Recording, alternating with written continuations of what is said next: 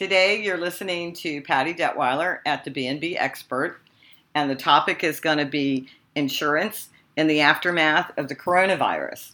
And I have with me Tom Norush of the Florida Hospitality Insurance, who is an expert and specializes in hospitality insurance.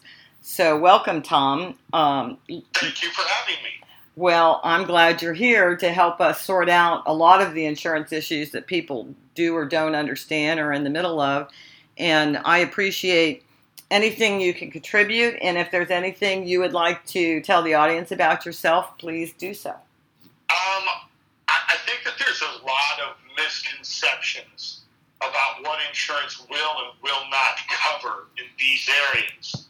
And when I say this isn't something that's new. I've been an agent now for just over 27 years.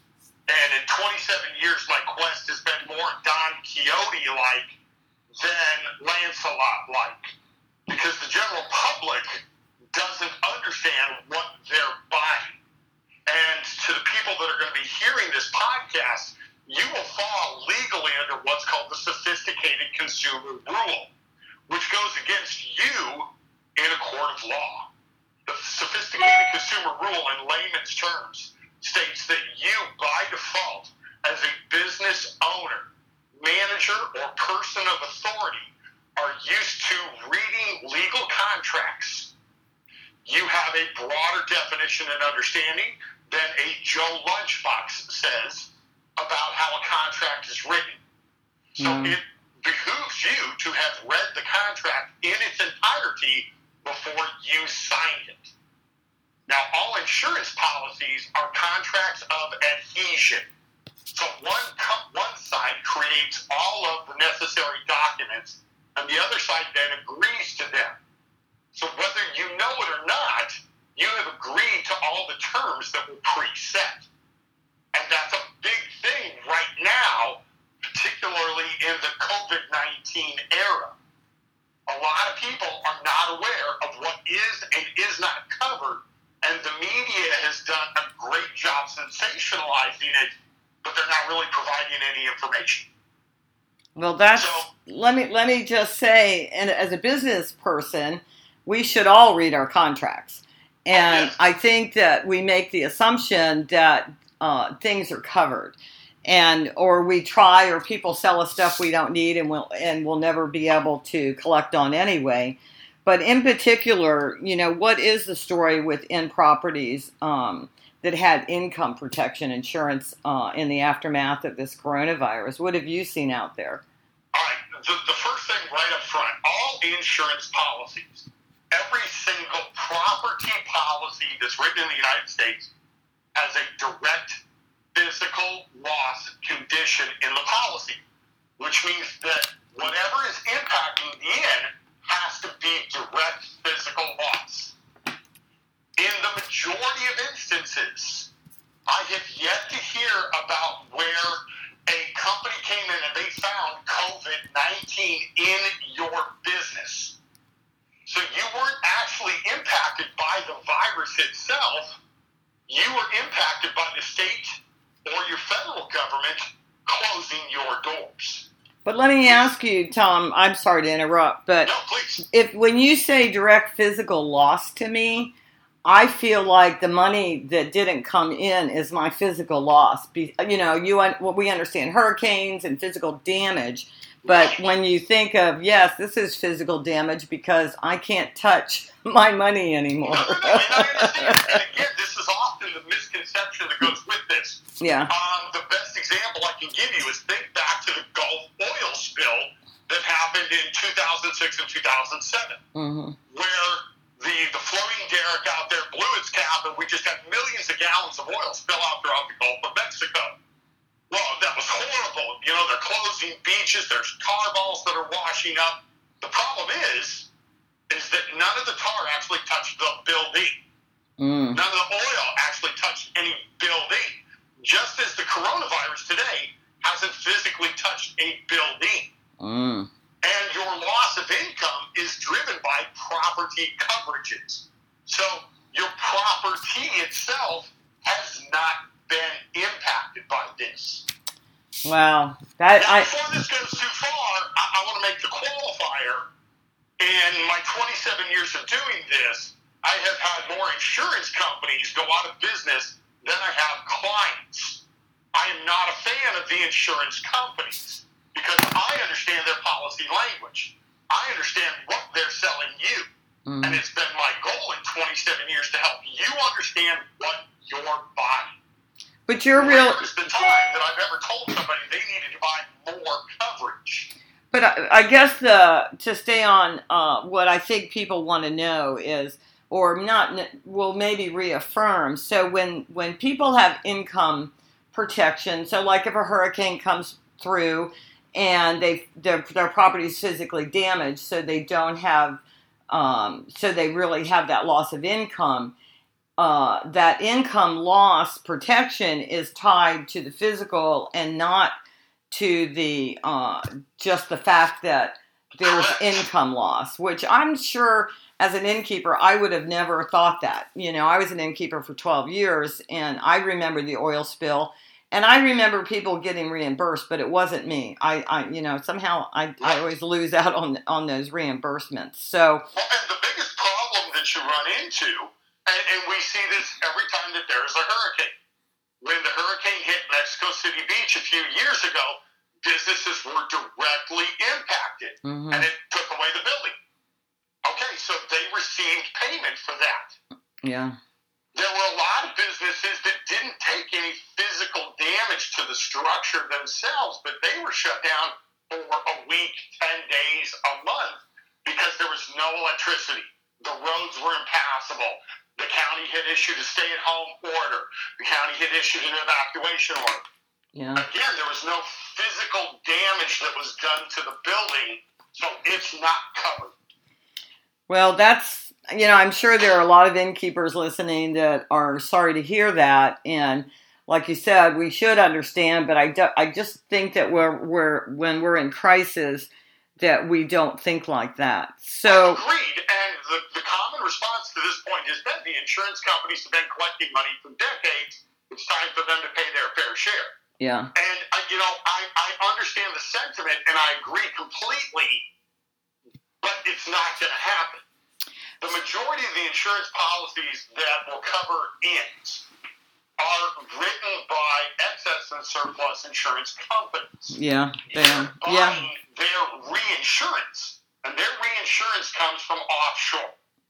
Yeah. So you're going to find a lot of the insurance policies that are written on you are offered by Lloyd's of London, or a company based out of Bermuda, or a company that's based out of Switzerland. And one day I want to have a conversation on just surplus markets, because I think it's so unfair, which is another topic, and I'll just get off my high horse in a minute, but I think it's so unfair that bed and breakfast inns are a lot of times in great properties, home type properties that have fire sprinkler systems, have the fire extinguishers, all the safety things that's more than a regular home. Yet we find ourselves in a surplus market, which kind of triples, if not quadruples, what we would have paid as a homeowner. So let's not go there. But let me ask you another question, if you don't mind, because based on what you said, I think there's probably going to be lawsuits that want to enforce the income protection when it was property, and their lack of understanding, or attorneys will try. We're already seeing this right now. There's a bunch of restaurateurs that have banded together and have come and tried to force legislation into place on this. Well, now, the flip side to this is also that the Congress has taken up a current bill to limit the amount of COVID-19 lawsuits that can happen. So this is one of those double-edged swords that comes out. They don't want individual restaurants, inns, hospitals to be able to be sued because somebody can claim that they caught the COVID virus at your place. It's an unprovable claim, but that doesn't stop the attorneys from taking it. Yeah, and when I always said, when you get attorneys involved, the only one that makes the money is the attorneys. Well, exactly. That's what I've always felt. Exactly. Okay, so what does the future look like for insuring bed and breakfast inns, and what's happening in the marketplace today? I say this from my perspective with as an agent that only deals in this. We're very blessed in the variety of companies that we are able to represent. Right now, we're in a down cycle. Even before the virus and the pandemic arrived, you saw a lot of companies that were exiting the lodging and hospitality insurance business. And that market's continuing to shrink at an even more rapid pace now that this has happened. One of the biggest insurance agencies that was out there that offered policies has lost their reinsurance. They're not able to renew any of their policies on a national basis. So, and this has caused a lot of scuffling around in the marketplace. A lot of the companies that are still offering coverage are seeing this as an opportunity now for them to increase their prices on it because there is a lack of competition. And we're already in the surplus market, which is ridiculous. So you're saying they're probably going to raise their prices even more? Oh, yes. I'm looking right now on same-month renewals almost doubling. That's crazy. And it's on a liability basis. If a company is even willing to offer coverage right now, one of the biggest problems that we've got into is that the companies have now gotten very gun-shy because of all the talk of lawsuits. So if your policy is renewing within the next 90 days and the insurance company is not offering a renewal, you may be hard-pressed to find a company that's even willing to offer the same terms that you had before at even less than twice the rate you were paying. Well, one thing that I said used to, that's not what I mean. I always recommended you and another Florida agency to my clients when I'm helping them buy a property because I felt that you really cared and you gave them the best rates. You could beat almost anybody, and I appreciated that. And before that, I knew it was like Lloyd's of London, Essex, and one other that were part of the surplus market. So is Lloyd's of London still in or not?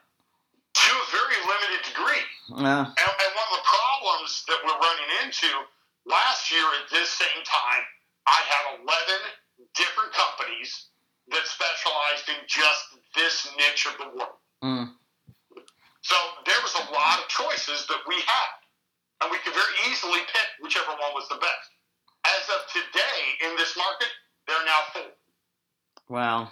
That's scary, especially with all the financial, I'm going to say complications of the virus, because I just did an article this morning on, how are you going to reimagine your inn for social distancing, for sanitation, what protocols are going to be put in place, and, getting masks for their staff, things like that. All of this is going to cost extra.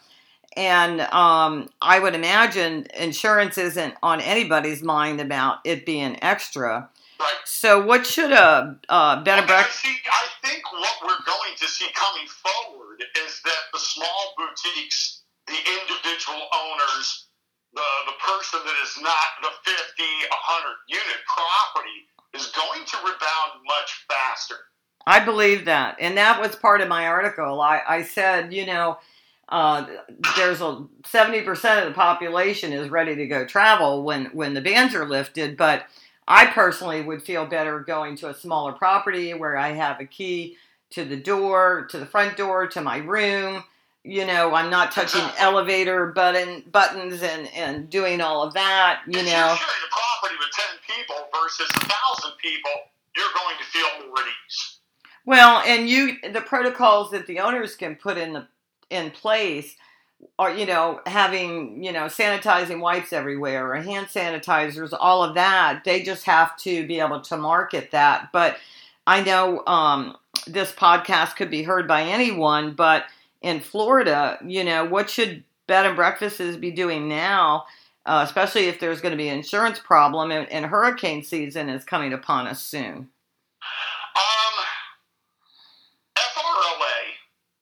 The CDC guidelines, I think, are sensible. Using sterilizing wipes, having hand sanitizer available.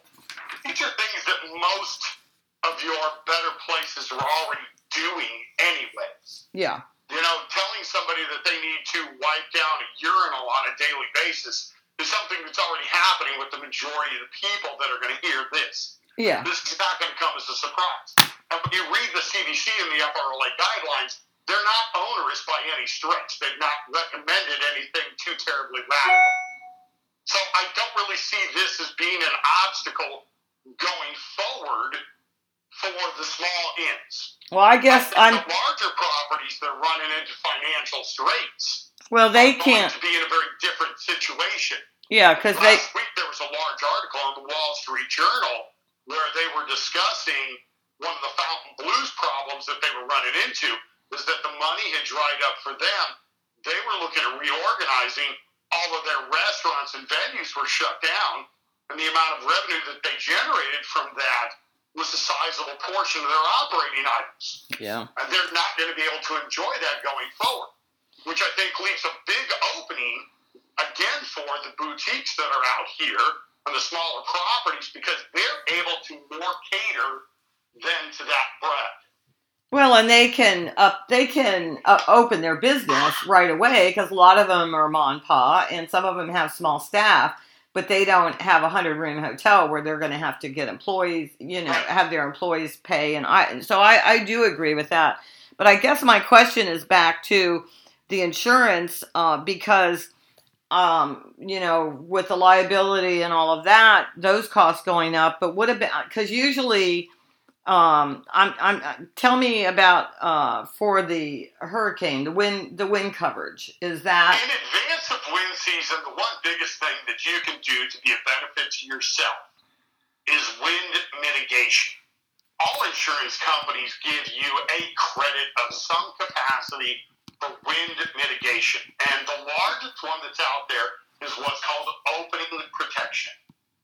And using Citizens as our example here, Citizens in the state of Florida is the insurer of last resort. It is a state-run insurance pool. Yeah. And if you are on any barrier, island, or structure close to the water, Citizens is your carrier. Now, in their particular instance, when they say opening protection, they're very aggressive with the wording on it. And they want it on every window, every door, every vent. If it's a bathroom window, they want there to be some type of opening protection. Mm. Now, this can be as inexpensive as the aluminum shutters you buy from the local hardware store and put up. And they don't require them to be up all the time for you to get the credit. Mm. So that is your single biggest thing that you can do. A client of mine just saw a 23% reduction in his rates simply because he had shutters on the property. He didn't have them up, but he had them on the property. That's pretty cool. And is that the ones where you see the little pegs coming out and you just put the aluminum Yes. panel? Yes. And then they have wing nuts that put them on. And so that means it won't look ugly all the time. Right. So wind mitigation is the single biggest thing that an inn can do for themselves. Make sure that these are able to be installed and then have somebody, a contractor or an inspector, come out and give you the wind mitigation forms and credits.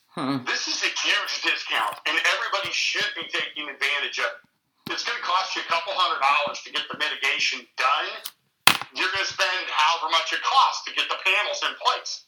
But in the majority of instances, this is a 10-year rolling credit. So what you spend today, you're going to realize that savings for the next decade. But especially with costs going up, that's just one way to maybe make it an equalizer, Right. for that. So, and I would imagine that some inns are concerned too about not only their safety measures and protocols, but you touched on it briefly earlier in liability if a guest gets sick. So, do innkeepers, like I put in my article today, they have digital thermometers with throwaway plastic sleeves. Do we take the temperature of our staff and our guests every day, or before we let them in because we don't have test kits? Or what do you think? I know they're going to establish protocols on probably a national level, AHLA and FRLA and all of the alphabet. But what do you think? about should an inn be fearful if somebody actually contracts a disease while they're there? Like you said, they can't prove that they've been there or not. Well, and I think one of the problems, and this is one of the areas that I'm looking hopefully at Congress, is that they're working hard to get this legislation passed to protect the various places from the threat of lawsuits for exposure to the virus itself. Because it is impossible at this moment, unless you have the CDC show up on your door, to determine if the virus is present or not. That's true. So at this point now, it's all hearsay. I contracted the virus here. Well, how do you know? Well, and one of the problems that you always run into when it comes to the legality of these things is how do you prove something didn't happen? Yeah. It's an impossibility. Well, it's not like the liability then back onto the innkeeper, and that's not a covered item on insurance.